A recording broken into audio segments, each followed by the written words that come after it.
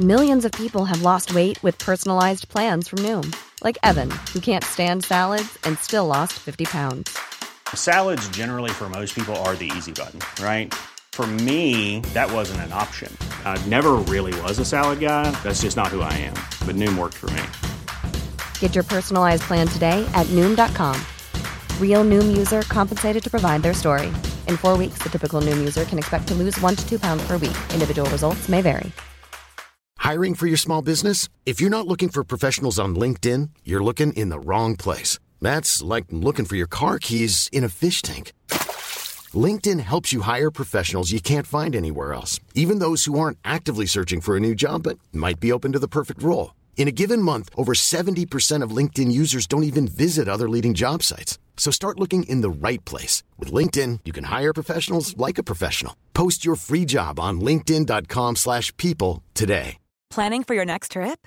Elevate your travel style with Quince. Quince has all the jet-setting essentials you'll want for your next getaway, like European linen, premium luggage options, buttery soft Italian leather bags, and so much more. And is all priced at 50 to 80% less than similar brands.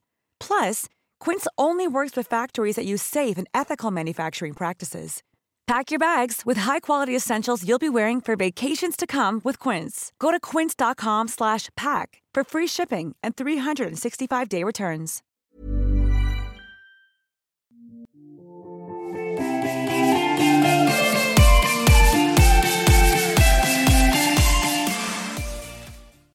Hi. Hello. Welcome back to Old Millennials, a deep dive on shallow topics of the late 90s, but mostly, actually, early 2000s this season. I am one of your hosts, Emily Bejean. And I am your other host, Margot Poupard. Today, we're going to flex that early 2000s portion of our bio and talk a little bit about the garage rock or New York rock or whatever you want to call it, the rock scene that was in New York in the early 2000s. New York was not a place for rock and roll in the 90s and most of the 80s. I just recently watched a documentary I was texting you about on this record store called Other Music, which is named after that aforementioned record store. And they talked a lot about this, specifically like there's great dance music, hip hop, techno, and there's like all sorts of great pop that's coming out of the city during those decades. But really all alternative and rock was coming out of Midwest college towns and like Seattle, Chicago, LA. It really wasn't a New York thing. Kind of unlike the 70s and 80s where like you had CBGBs and the Mud Club, and the grittiness itself in New York kind of just went dead. And then as it was going towards 2000, I mean, it was Giuliani's New York. I was about to say, thanks a lot, Rudy Giuliani. God damn it. Rudy can't fail, but no, that's not true. He did fail. Oh my God. I can't believe you did that. Especially since on your Spotify for the last 2 days, it said that was the last song you listened to. Oh, really? Yeah. I think I listened to it in honor of that Borat movie. Oh, I've been saving the Borat movie for tonight because I'm like, I need a laugh. I really want to laugh. And if you can believe it, Sean's never seen the first Borat, so I don't really know. I haven't seen it in its entirety ever. What is happening? I know. There are a lot of movies like that where like everybody saw them, and I either saw them like 3 years later or have never seen them in their entirety. Like I saw, part of it in a dorm room as I was drinking or something like that. That tracks really hard. I mean, and I'm sure, you've definitely heard of My Wife or like a Wah Wah Wee Wah every now and again. You know where that's from. I had the distinct honor of seeing Borat not once but twice in theaters. And the second time was on Thanksgiving with my mom and my aunt and my cousin. And that was when the hotel lobby like naked wrestling scene happened. I mean, I've never gotten more questions in my life from my mom and my aunt at the same time. Like it was just, I don't know. They're like, this is comedy. I was like, guys, I tried to tell you, but you wouldn't listen. And this was your idea of quote unquote family bonding. So you get what you get. You get what you get. But in the early 2000s, despite Giuliani, something aligned in the stars. Maybe it was just an influx of art school kids at NYU, or maybe just like every other episode we've released this season, it was post 9/11 and people in the city needed some music that was fun and uplifting and didn't require you to like think too much. The other day, Sean was like, you and Emily talk about 9/11 so much, you guys should rename your podcast to Loose Change. I was like, you're so rude. Get out. Whoa. Can you believe that shit? How dare he? I know. I'm like, it's called Full Circle. Look it up. I don't know what to tell you. Look, it just happened that season 4 was our slow burn of 9/11 pop culture style. He needs to leave it alone, and that's just it. That's just it. Suck a dick, slow burn. We got you beat this season. You want to talk about the KKK? Fuck you. We're talking about people's careers who were directly impacted by 9/11. You ain't got shit on us. I should, once again, like we've referenced many episodes where we talk about 9/11, we don't take 9/11 as a laughing matter. Of course not. We're not I mean, I'm not a New Yorker. You're an East Coaster, but like we don't think it's, I mean, you know, we take it seriously or as seriously as you should, but it's just ironic, don't you think? Every time we do research, this isn't our fault even, really. I mean, every time we do the research, it just shows up. I'm really hoping that we can kind of turn this boat around by the last episode of the season and maybe continue to row away from our rampant 9/11 talk. But, you know, it kind of makes sense in 2020 when things are just so awful that we point to a time where we thought that it couldn't get any worse. And then we look back and go, yeah, it does and it can. Jesus, my God. So all of a sudden, though, there was a surge of bands coming out of New York, and the rock alternative, indie rock, whatever you want to call it, scene was fucking huge. So much so that music journalist Lizzie Goodman released an oral history interview style book in 2017 called Meet Me in the Bathroom, which chronicled this scene and its incestuousness because like everybody was in each other's bands or managing each other's bands or it's very like each other's bands. It's very Vanderpump Rules where there's like a lot of crossover between people. So much. Everybody lived on each other's couches. Like it's all that. The book specifically chronicles the years 2001 to 2011, which is what we will be mostly focusing on in this episode. We're going to specifically focus on 4 bands tonight: The Strokes, the Yeah Yeah Yeahs, LCD Soundsystem, and Interpol. Margot, I know you're a big fan of the Yeah Yeah Yeahs, but were there any bands from this scene outside of kind of the 4 we're covering that you were a fan of? I actually was surprised that we didn't include TV on the Radio. Yes. Which I think that they fall possibly like slightly outside of this time period, even though they are lumped in with all of these bands as changing part of the New York music landscape. But I'd say definitely TV on the Radio, who I loved, and Vampire Weekend. I wouldn't say that Vampire Weekend is necessarily, I mean, I guess you could say they're like a Massachusetts band or whatever, but they are, I mean, I think that they're like kind of like a quintessential like New York indie band. I mean, they got their start there. And honestly, when I saw that documentary, that was one of the first places where they sold their music. Like really? That record store had its own online independent, like iTunes, if you will. Like they had their online music store as well. And that was the first place ever where you could buy Vampire Weekend's music online. I didn't know that until this weekend. Yeah. Same. Yeah. That's really interesting. But I totally agree. As I was doing this research, I'm like, why the hell didn't we cover TV on the Radio? They're fantastic, and I really do love them. And Vampire Weekend, it's almost like I would lump those two together more so than I would with this like earlier wave of the because I would associate TV on the Radio and Vampire Weekend with like college years, and the bands that we're about to talk about are more like middle school, high school. For sure. And so maybe that's the distinction. And then I would also include the XX and the Kills in this group as well. Yeah. But are the Kills New York? I don't know, because Alison Mosshart's like from Tennessee. So, and Jamie, what's his name, is from the UK, but I feel like they get kind of like lumped in there. But some people have argued that they got their start like in the Midwest. So I don't know, but I kind of like lump all of those 4 bands together on that side, like on the college years side of my life. For sure. I think someone else that came up for me a bit as I was doing this research, who's not a band, but I thought of Cat Power, who was so big. Yeah. During that time and just how much she's kind of touched a lot of these bands in the sense of like she's done collaborations and that kind of thing. And there's also like there's a little bit of a Canadian factor that's not quite New York but adjacent to it all. Like when I think of Broken Social Scene, Social Scene, and Feist, which like I think we've talked about from that too. Yeah, shout out to my cousin and her next door neighbor. And then I would also have to say, Like Rat-a-tat would be included too, but again, like on the other side. And there's a friend of mine, she went to college in New York, and she has a friend that lives there, and she would sometimes stay in her apartment whenever she'd come back to visit. And she shares a wall with one of the guys from Rat-a-tat.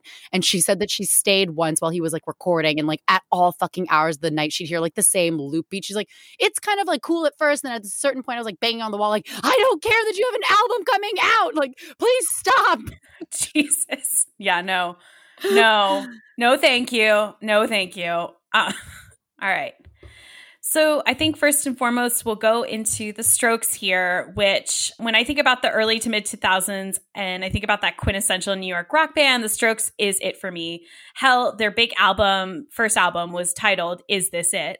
The band comprises of singer Julian Casablancas, guitarists Nick Valenci and Albert Hammond Jr., bassist Nikolai Fratture, and drummer Fabrizio Moretti.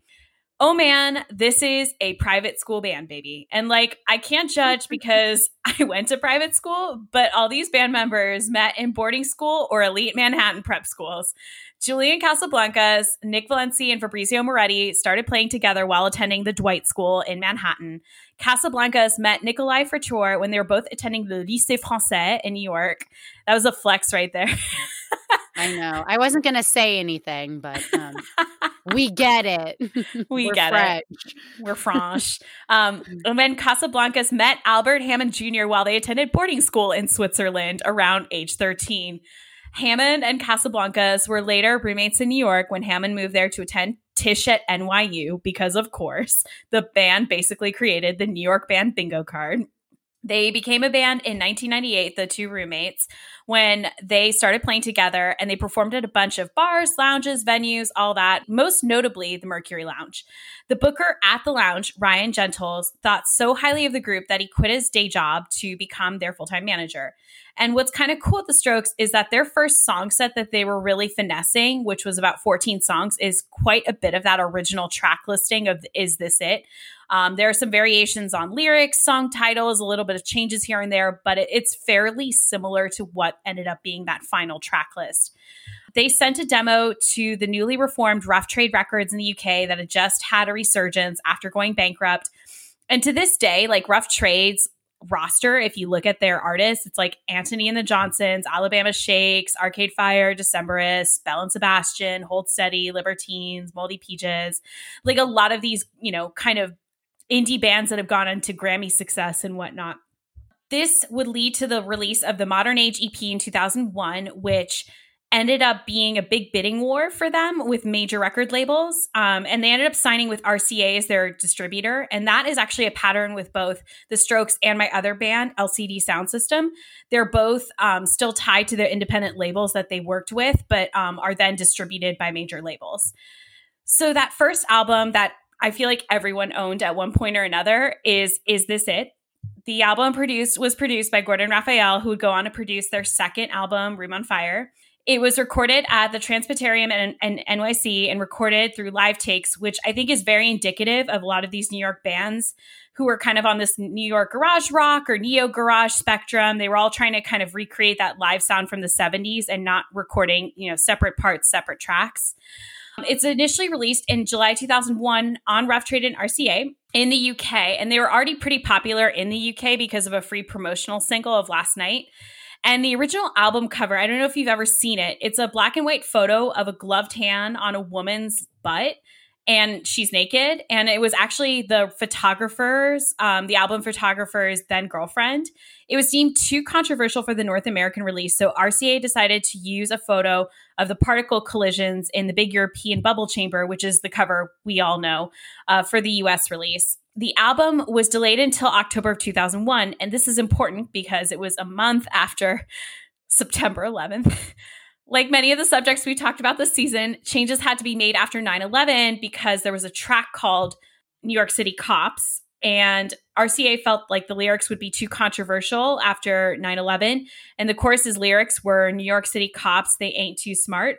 So they replaced it with the track When It Started. They released the album in October of 2001. Ended up selling 3.5 million copies, released 3 singles, Hard to Explain, Last Night, and Someday. And the music videos that were accompanying these singles were all directed by Roman Coppola, brother of Sophia, son of Francis, creative partner of Wes Anderson, etc., etc.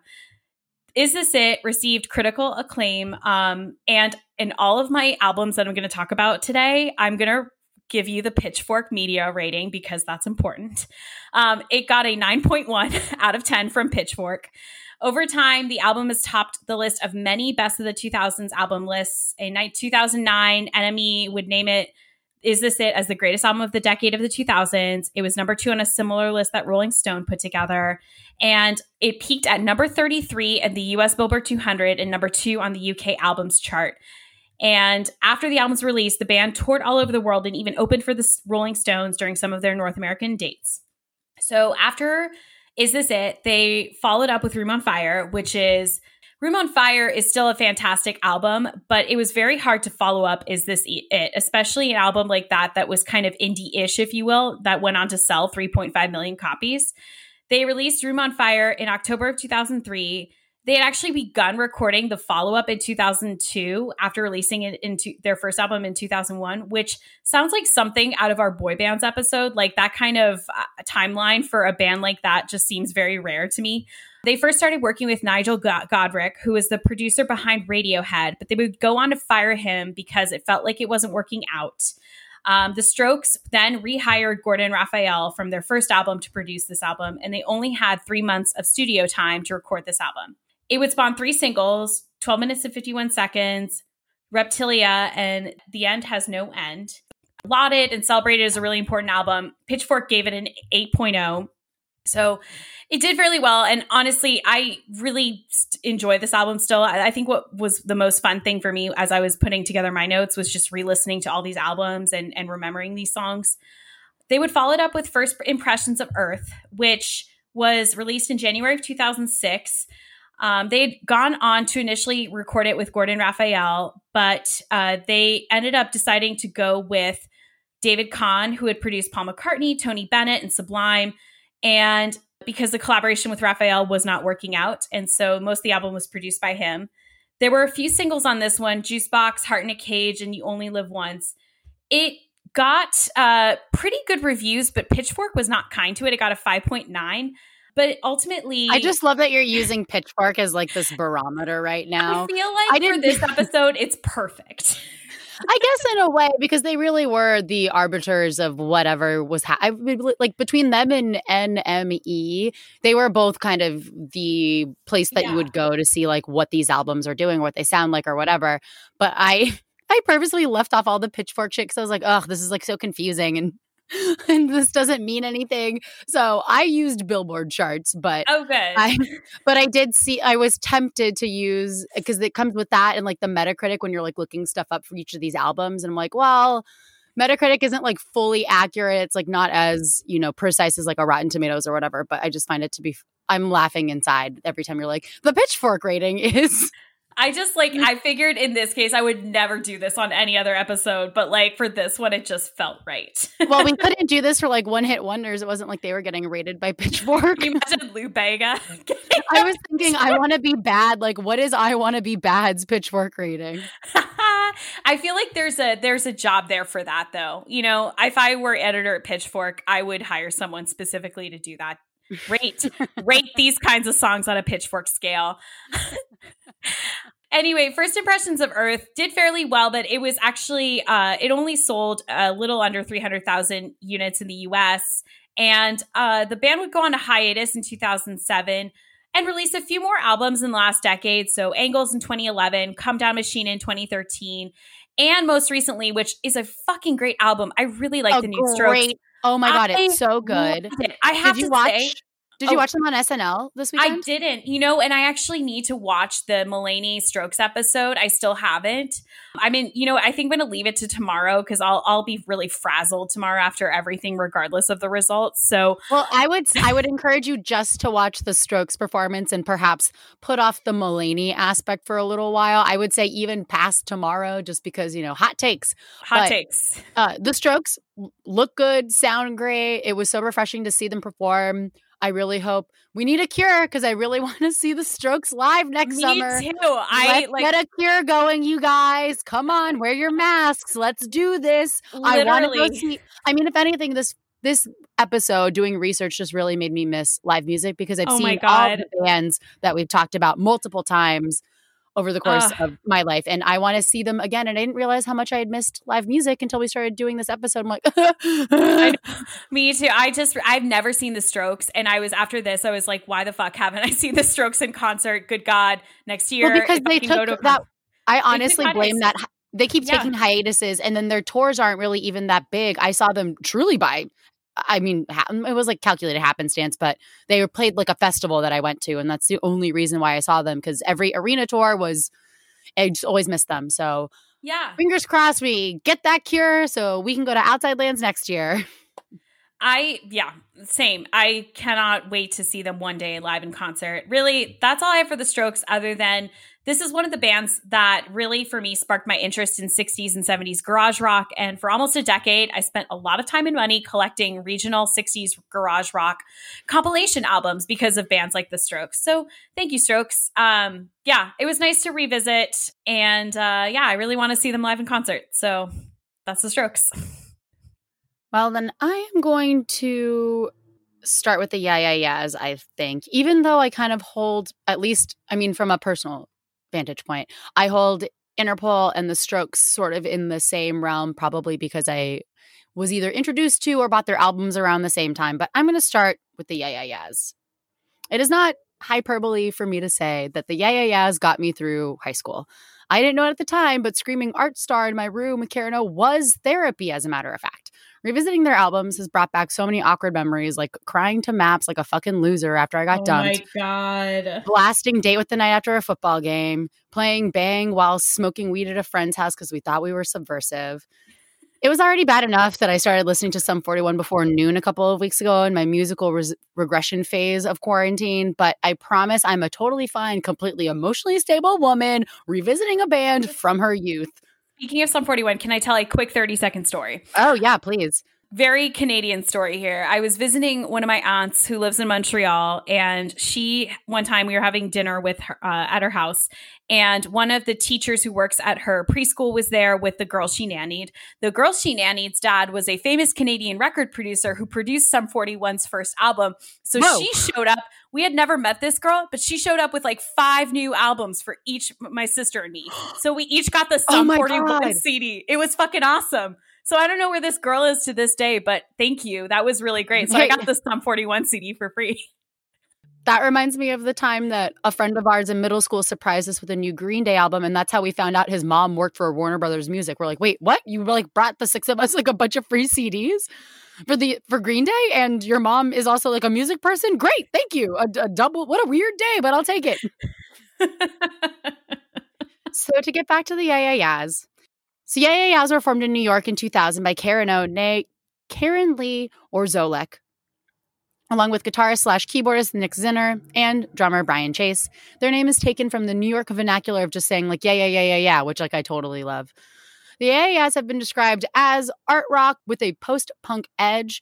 They also have a lot of very danceable songs too, but there's something about the New York indie music around this time that's very dancey. There used to be a club I went to, like an 18 and over club I used to go to that was all about playing only indie New York dance music. So I heard a lot of Yeah Yeahs, LCD Sound System, The Rapture, etc. Karen's voice most often gets compared to Susie of Susie and the Banshees, which, for sure. There's some similarities there, but it comes up kind of a lot. Yeah. It comes up a lot. It comes up in almost every positive critical review, of which they have many. And now a quick word on Luna Lounge, where all of the cool stuff happened while we were too busy being 2 unfortunate dinguses in middle school/high school. Because this venue is bound to come up one way or another between the 4 bands that we're talking about, I thought I'd sneak in a quick note about Luna Lounge. It was a bar/music venue in the Lower East Side of Manhattan, and it opened in 1995 by Diana Galliano and Robert Shayer. It was popular among bands and stand-up comics, and it's most notable for being the place that Elliott Smith wrote all of his songs for XO. All of this is to say is that the Yeah Yeahs, the Strokes, Interpol, LCD Sound System, and a few other bands that I am forgetting have all played here, and some of their, the White Stripes, even though they're not like a New York band, but they are in the, notable acts section, if you will, Sure. have all played Luna Lounge, like a rite of passage.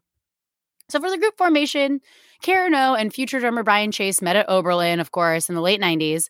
Karen then transferred to NYU, where she met Nick Zinner at a local bar, and they became immediate friends. Concurrently happening, Karen O was living in a loft with band members from the band Metric. Quick aside, Joel Scott Key, who is in Metric, lives in Oakland now, and I couldn't even tell you, like 8 years ago or maybe more, 10, a friend of mine and I got drunk at a bar in Oakland with him at the Graduate. He was a super nice dude, and he had a bunch of fun tour stories to tell us, and he also talked shit about a bunch of other bands and gave us a lot of insidey scoop. It was a great night, and he paid for all of our drinks. Not like the Graduate drinks are very expensive, but it was fun. The Graduate's a dive. Highly recommend.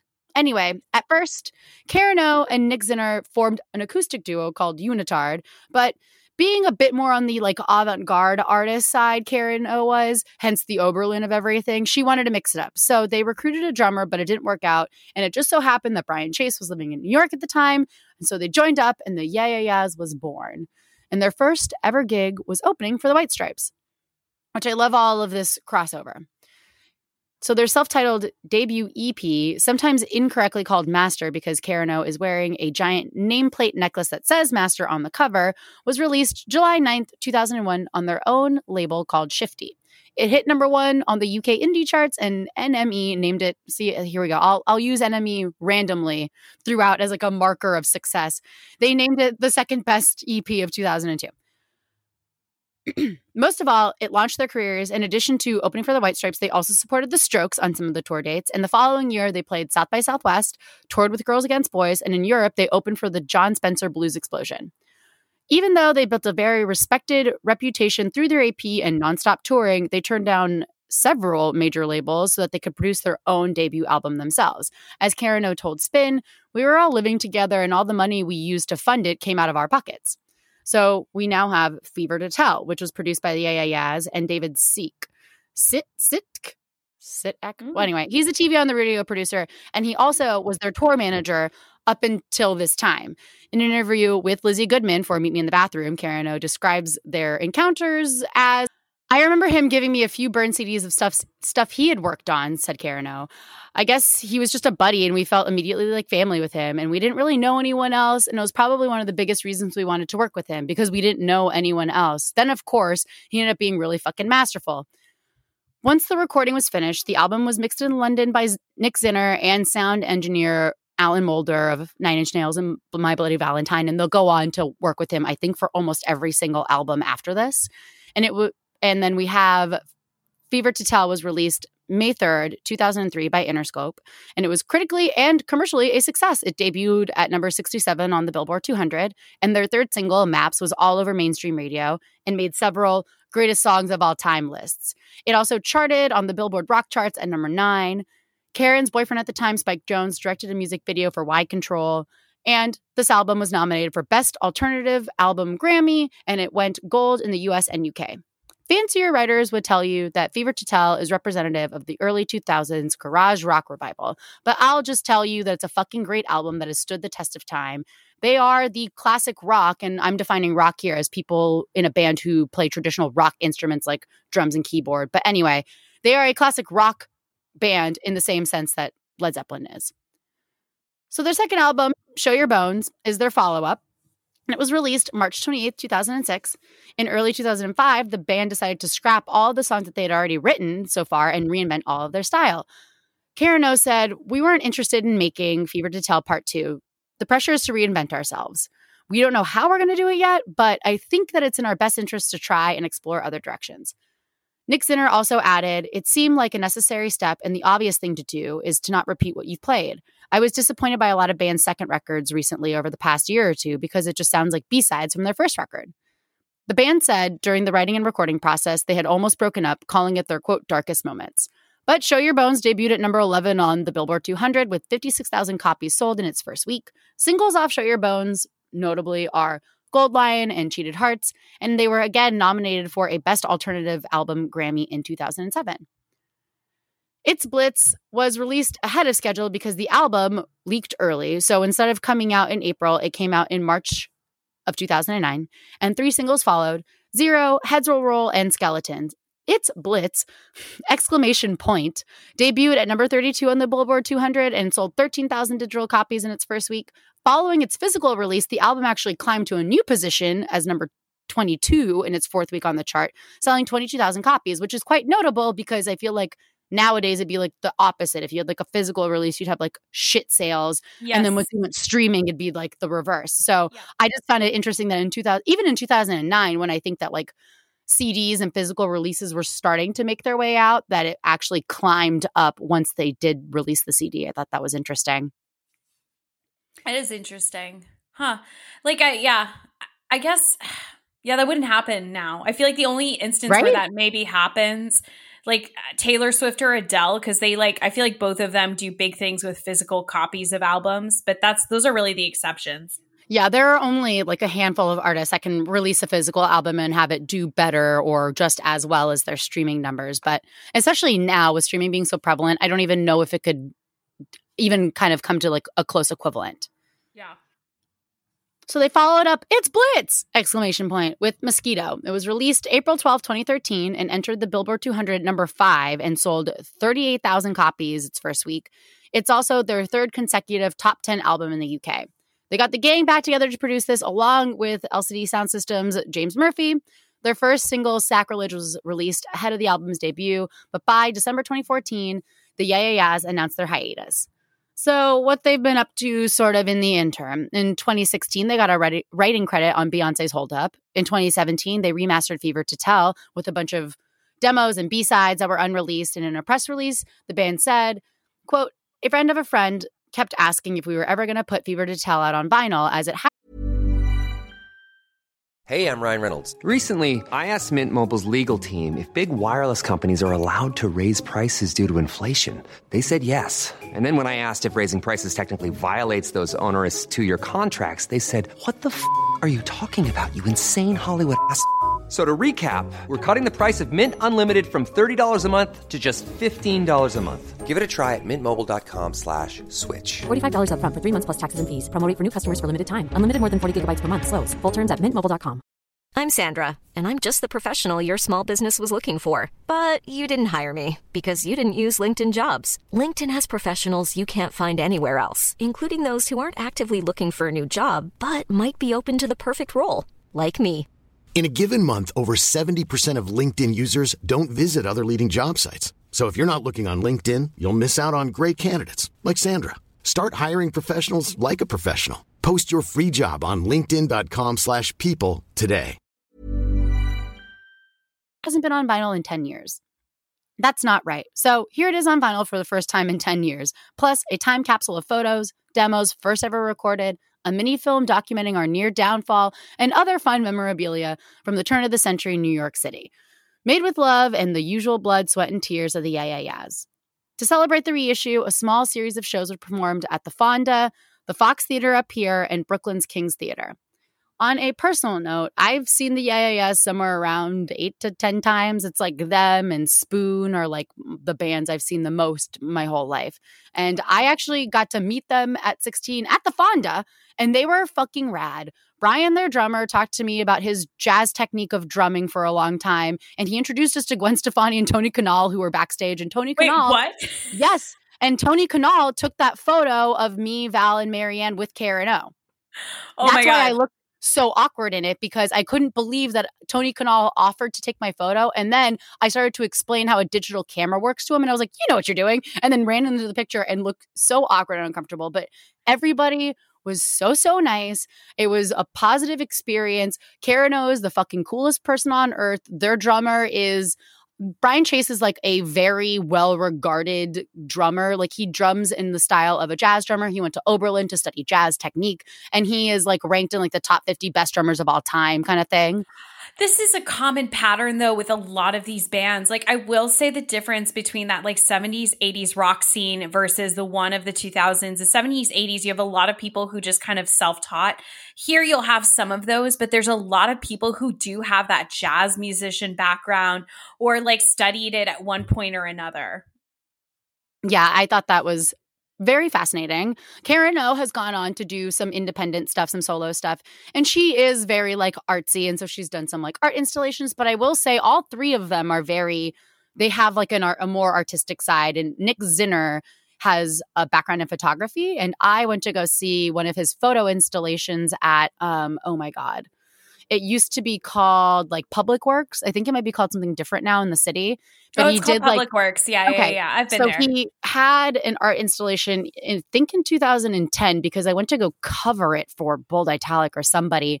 And so it was just a bunch of his photos that he had taken. Some of them were like tour photos. Some of them were like modeling photos, because he had done a campaign for Lee Jeans, which is like super random. And he was there. And I was under the impression from the press release that he was going to like say something or like, I don't know. I thought there's going to be more interaction, but he got on stage and he was like, hey, thanks for coming. And then he just like shredded on the guitar for 20 minutes. And he was like, okay, guys, enjoy the installation. Like left. I was like, I wasn't mad at it. Like I love truly weird shit, but it was just like, okay. And I mean, I went alone. So I was like, I didn't have anybody to look at and be like, is this okay? This is happening. All right, cool. This is happening.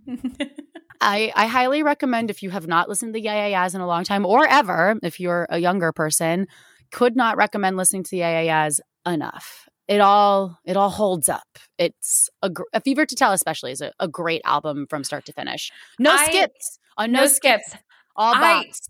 I'm quite a fan of Fever to Tell. I also love It's Bliss, though. I really, really, really love that album.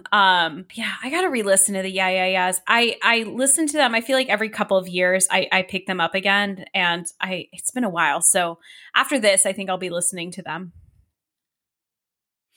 So my next band, or I guess final band, because we each got two, I will start that from the beginning. I mean, in the interest of not having an emo band episode part 2, unless you guys really love listening to us speak for 2 hours, which I don't even know if Emily and I enjoy hearing ourselves speak for 2 hours.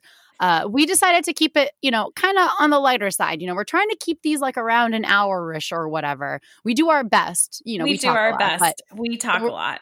I think it's for your benefit that we just keep it to 4 bands, and we can always do a mini or a follow-up or whatever. So don't worry. We'll get to other bands that you think we're missing at some point. Yeah, totally agree. So I'm going to talk about LCD Soundsystem, which is one of my all-time favorite bands. They were founded in 2002 by James Murphy, and LCD Soundsystem, while they have band members, it really is mostly James Murphy's project. It's kind of like, I don't want to compare it to Steely Dan, but it's a little like that, where there are, band members per se, but really it's just one person, where like Steely Dan was 2 people. The band's members are obviously James Murphy, who's the main vocalist, does various things. But other members have included Nancy Wang, who's synthesizer and keyboards and vocals, Pat Mahoney, Raina Russum, Tyler Pope, Al Doyle, Matt Thornley, and Corey Ritchie. So James Murphy started the band in Brooklyn, of course.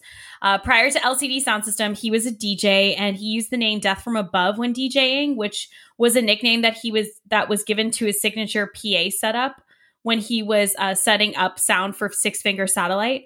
And fun fact, he, as a younger man, famously turned down a job writing for Seinfeld, which I didn't know.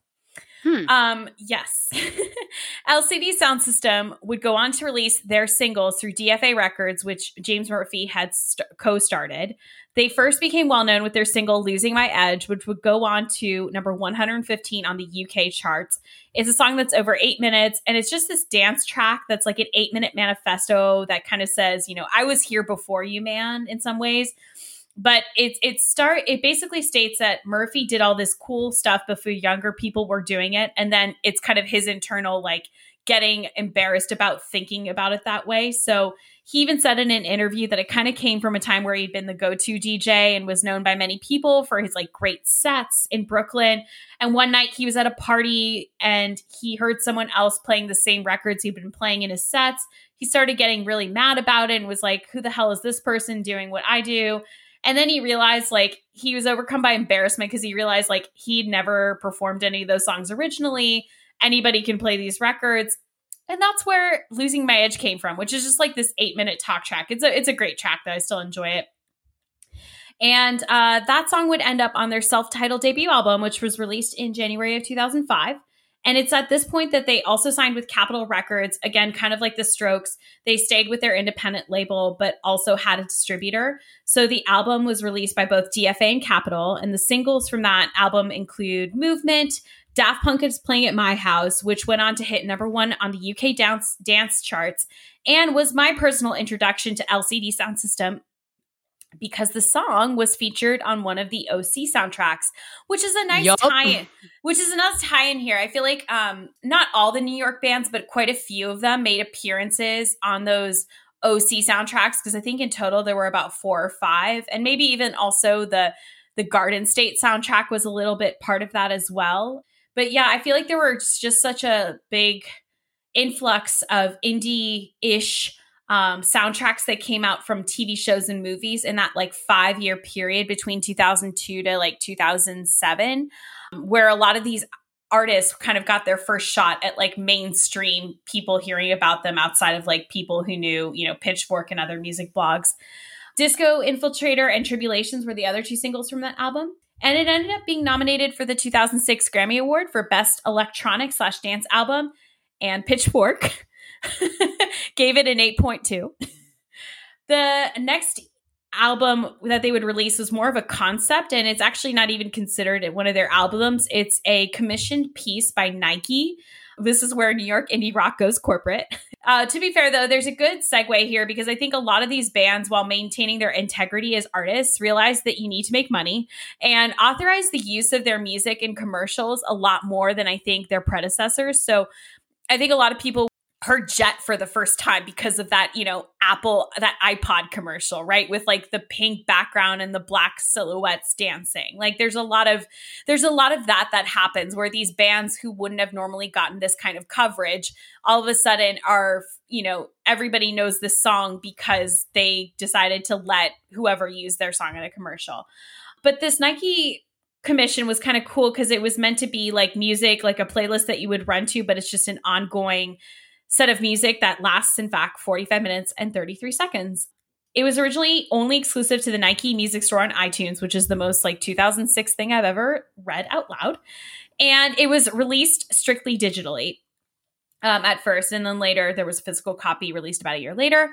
A lot of 45, 50, 33 was later used on the album Sound of Silver, in particular the track Someone Great, the instrumental. You can hear it as part of 45, 33.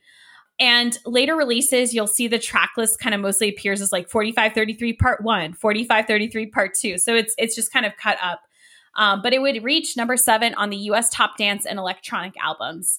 At the time, Nike had suggested the album had been tweaked for runners following James Murphy's own treadmill tests, which apparently James Murphy later admitted that he had lied about like syncing it with his treadmill tests. He is actually someone who does jujitsu. And he said, quote, "I'm not built to run. I'm built for fighting, not running away." Okay. So this is followed by Sound of Silver, which I think is my favorite LCD Soundsystem album. It is released in March of 2007, received a 9.2 on Pitchfork, and was later nominated for the Grammy Award for Best Electronic Dance Album. Murphy recorded Sound of Silver at the Longview Farm in Massachusetts. And once it was at one point a dairy estate, and it was later converted into studios in the 1970s. And people who have recorded there included Stevie Wonder, Bad Brains, and John Belushi. Bad Brains, love them. Shout out DC Music. It was here also where Keith Richards recorded some of his sessions in 1981 that were just like very boozy and drug fueled. The album is dedicated to Dr. George Kamen, and even has a dedication in the inner sleeve. Kamen apparently was a big pioneer of group therapy in New York, and he is reputed to have been James Murphy's longtime therapist. That is what I have for Sound of Silver, but I should note that the entire recording studio was covered in silver fabric by James Murphy to get a vibe going for the recording sessions, which was pretty wild. That sounded like something Brian Wilson would have done in the Beach Boys, but I enjoyed reading that tidbit. It's in fact, bit of like insufferable behavior, but it that's is a little fine. Insufferable, but we'll allow it. He, in fact, took a piece of that fabric when he was recording the follow-up album, This Is Happening, and put it up on the wall at the mansion where Rick Rubin was the producer on that album. So when he went to record at the mansion, he had put up some of that silver fabric up there. And this is around the time that LCD Soundsystem will announce that they are, in fact, going to break up. So they released This Is Happening in May of 2010. It spawned 4 singles: Pow Pow, Drunk Girls, I Can Change, and Throw. The band would tour for the album in 2010, which is the first time I saw them, and would end their run together with one final concert at Madison Square Garden on April 2nd. Following the immediate sale of those tickets, LCD Soundsystem also announced that they would play 4 warm-up shows at New York's Terminal 5, and the set list from those shows actually pretty much mirrored what ended up being the 4-hour show at Madison Square Garden. And people who appeared in that Madison Square Garden show included Arcade Fire, Reggie Watts, and many other bands. The show ended very famously with the song New York, I Love You, But You're Bringing Me Down, and would later be chronicled in the documentary Shut Up and Play the Hits. But at that point, LCD Soundsystem would go on a hiatus for most of the 2010s, or for at least the first half. But they would go on to release a Christmas single in 2015 and later reunite in 2016 when they headlined Coachella, after having denied a reunion the year before. James Murphy claims that David Bowie was one of the reasons he brought the group back together, because he actually worked on Bowie's final album, Black Star. LCD Soundsystem would later sign with Columbia Records, release their first album in 7 years when they released American Dream in September of 2017. Pitchfork gave it an 8.5. Oh my God. My personal anecdote with LCD Soundsystem, as I said earlier, I really love them. They are, to this day, one of my all-time favorite bands. I've seen them twice in concert. The album This Is Happening was a soundtrack to my college graduation and that subsequent summer. I saw them at the Virgin Mobile Free Fest at Merriweather Post Pavilion later that year, where I then ran into the cool parents of some kids I babysat. I ended up drinking with them a lot that night, and we got to hang out during that set. So that was really cool. The band would end up taking their hiatus the following year. And then I saw them 6 years later at Bill Graham when they did their first tour after reuniting. And that is what I have for LCD Soundsystem. I got to see LCD Soundsystem basically open for Jay-Z at Coachella, and then they came out and played the New York song at the end of the night. And it was it's definitely the best show I've ever, that Coachella, that Friday Coachella, where it was them Crooked Vultures, LCD Soundsystem, and Jay-Z, is probably one of the best shows I've ever seen in my whole life. What a set. I mean, what a headlining, When LCD Soundsystem came back, I was like, I don't want to ruin this memory, so I'm just going to not see you guys again. But they were amazing. That was one of the best shows I've ever seen. They were incredible. Amazing. And that documentary is also fantastic. I knew I was going to cry, and then I definitely cried. And it was it's such a good music documentary too. And it's not just concert shit. I mean, it is concert stuff, but it's not fantastic. You're absolutely right. I feel like when I think of really good music documentaries, that one's up there for me, along with The Last Waltz, Stop Making Sense. I was about to say, it almost seems like it's the Stop Making Sense for them. That's how it felt like that's what it read like for me. And it's actually a great point, because I think Stop Making Sense might be Gen X's rock doc, and I feel like this might be Gen Y's rock doc, if that makes any sense. And I hate to do that, but I that's how I'd like to think of it in some ways. I think that tracks for me. We're going to go ahead and work with that operating theory. And then we're just going to skate on into some Interpol here. Wow, this is another band I used to lay in the dark and cry to from roughly the ages of 15 to 22. I've also done a lot of drugs to this band, so +1 for the indie rock scene in the early 2000s for being officially the soundtrack of my life. In a quick overview, Interpol formed in New York in 1997 with Paul Banks, the lead singer-guitarist, Daniel Kessler, guitar, Carlos Dengler, bass and keyboard, and Greg Dury, drums. But by 2000, Dury had left the band and was replaced with the drummer that me now know, Sam Forgano. So the band formed when Banks and Daniel Kessler had met the year prior when they were both studying abroad in Paris, but then had reconnected the summer of 97. Kessler had started a band with the future former drummer Greg and Carlos Dengler, but Banks was initially not very interested in joining a band. But he eventually joined after hearing the sound direction that they were going in, and they named themselves Interpol. If Interpol has a signature something, it would be Paul Banks' voice, because he sounds very close to Ian Curtis of Joy Division. And again, just like Karen O, compared to Siouxsie a bunch, there are so many reviews where they sound like Joy Division. They sound like Echo and the Bunnymen, and we talk about that. But most notably, his voice does sound very similar to Ian Curtis's voice. Like the Yeah Yeah Yeahs, Interpol got their start at the Luna Lounge, sharing the stage with the Strokes and the National. After self-releasing several EPs between 1998 and 2001, they signed with Matador Records in 2002. Their first release on the label came out in June of 2002, and it was a self-titled EP with singles that would later go on to be on their full-length debut album, and it was PDA and NYC. Turn on the Bright Lights came on later in the summer in August, and it was critically acclaimed for being very Echo and the Bunnymen, the Smiths of 2002. And the album's success was kind of more of a slow build, though. But by 2004, it had sold 300,000 copies, so that's not nothing. Turn on the Bright Lights was recorded in Connecticut in November 2001, if you were wondering why it was so sad, and released August 20th of 2002, and entered the Billboard 200 at 158. But it hit number 5 on the indie charts. The singles off of this album would be PDA, Obstacle 1, and Say Hello to the Angels. Personally, I love to lay in the dark to Obstacle 1, but, everybody has their one that they like to listen to. Banks described the process for this album as smooth, since they had already been writing, recording, and playing live together as a band for 5 years prior to being signed. They since remastered and reissued the seminal album. Some New Yorkers associate with post 9/11 New York, which, had to slip in a little 9/11 reference here. Their follow-up album, Antics, was released September 27th, 2004, and was again critically a success, but finally a commercial hit. And all 3 singles charted: Slow Hands, Evil, and Come Here. It peaked at number 15 on the Billboard 200 and sold 488,000 copies and was certified gold in the US. They had whatever the opposite of a sophomore slump was with Antics. Notable about this physical album, they used Morse code on the track listing and throughout the booklet or the inlet or whatever that thing inside the album is. And capitalizing on the success of Antics, they embarked on their longest, biggest tour. On the road for 18 months, supporting bands like U2 and The Cure. Exhausted by tour, they took 3 months off after that, but by March 2006, they confirmed they were back in the studio and were leaving Matador. Their contract was up. And they eventually signed to Capitol in August of that year and released Our Love to Admire the following year. Released July 10th, 2007, Our Love to Admire is most known for its album cover art of 2 taxidermied animals going at it. But Our Love to Admire is Paul Banks' least favorite album of Interpol's.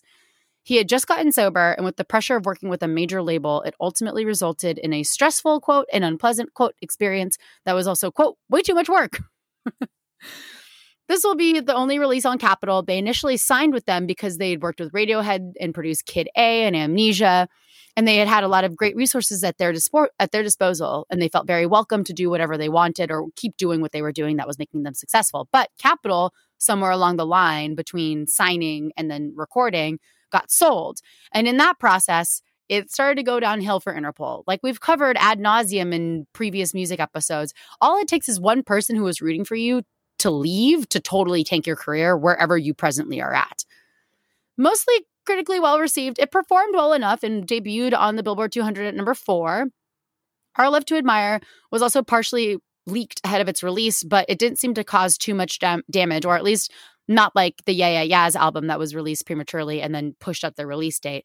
Mostly because, according to sources, it was shitty audio quality ripped from MySpace. So I just thought I'd throw in that very 2000 and whatever sentence in there, 2007 sentence in there.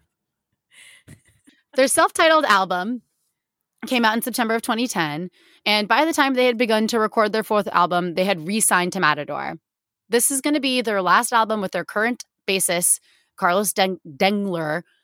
They announced his departure from the group ahead of the album's release in May. Not as critically acclaimed as their prior efforts, according to Banks, the tension within the band at that time made it not a particularly easy album to make. But they toured with U2 nonetheless, but Bono hurt his back in the middle of it, so they rescheduled all of those dates. But then Interpol went on to just tour UK in Ireland. Then they went back to the U2 tour the following summer, and by the time they got to the Reading and Leeds Fest in 2011, they announced that they were going to be going on hiatus post-tour.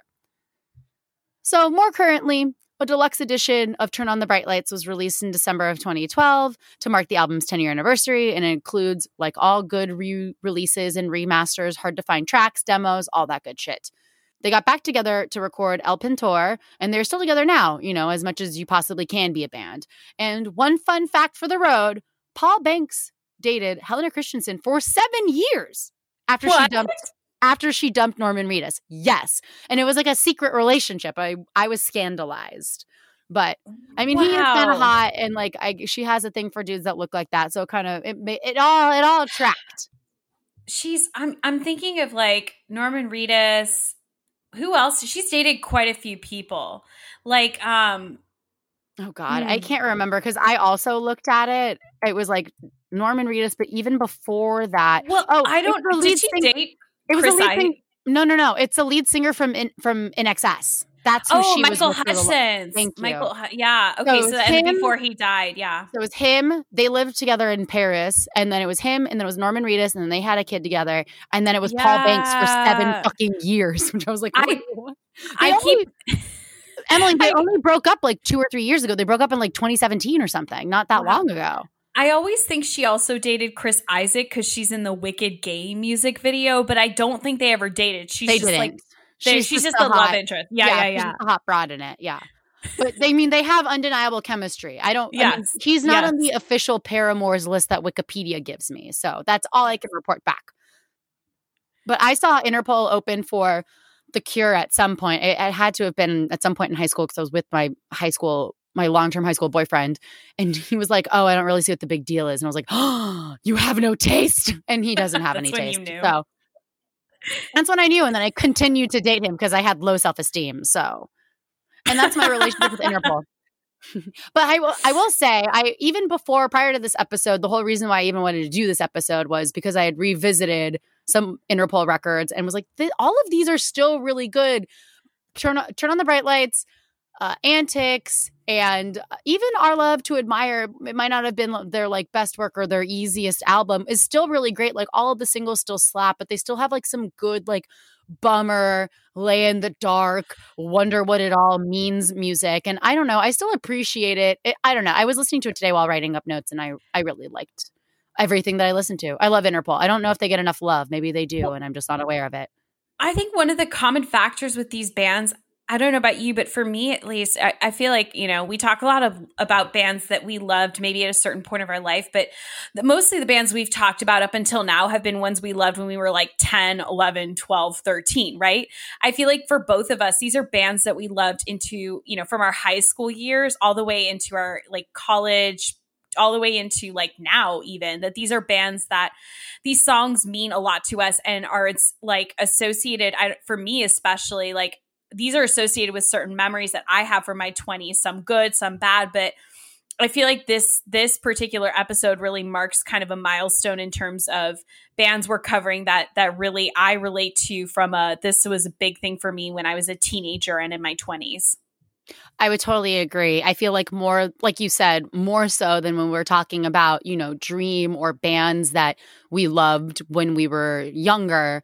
This episode made me feel pretty old just because I guess like mentally you're like, I'm still 24. Like, and I was like, oh no, this album is actually 15 years old and you are much older than you think you are.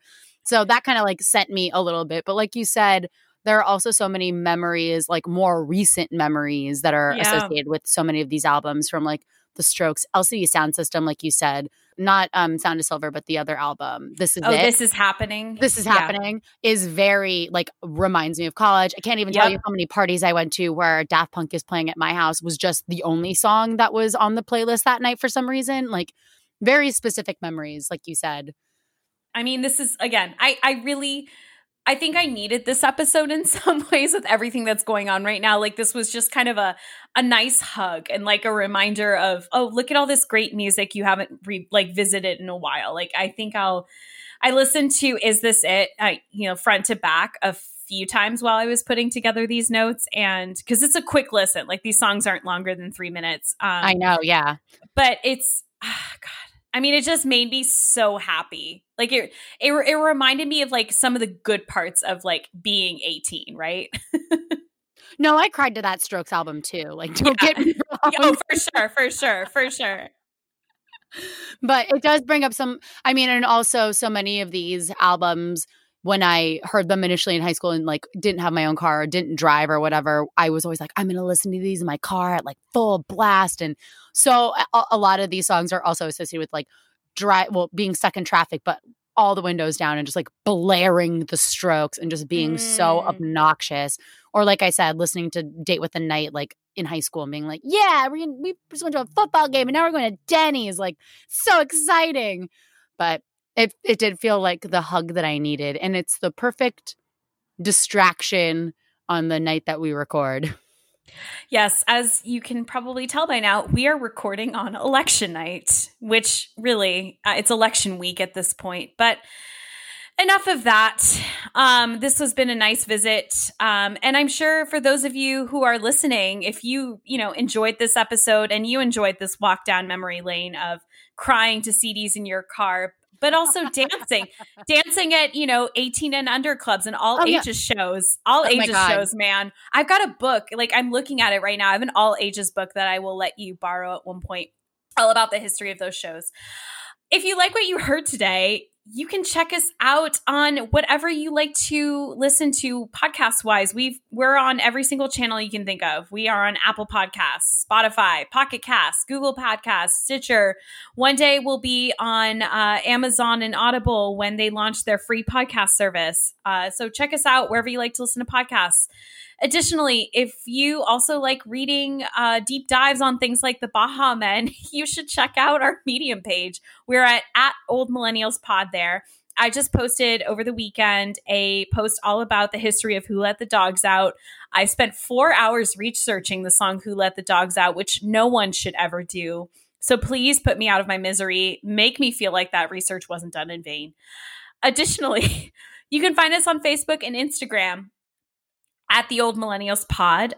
We love posting all sorts of fun Instagram things. Additionally, if you really love what you're hearing, please subscribe on whatever podcast medium you like to listen to. Rate us, like us, tell us how we're doing. We love a 5-star review. We love a nice review. So please give us some love. Additionally, you can find us individually on Twitter. Emily, we're not that desperate. They can leave a nice review if they want. But don't leave like mean reviews. And if you have feedback, just, that's what DMs are for. Compliment sandwich. Just remember that. Lord. Individually, you can find us on Twitter. I am at Emily A. Bejen. And I am at Margs, she wrote. And until next time, we say bye. Goodbye.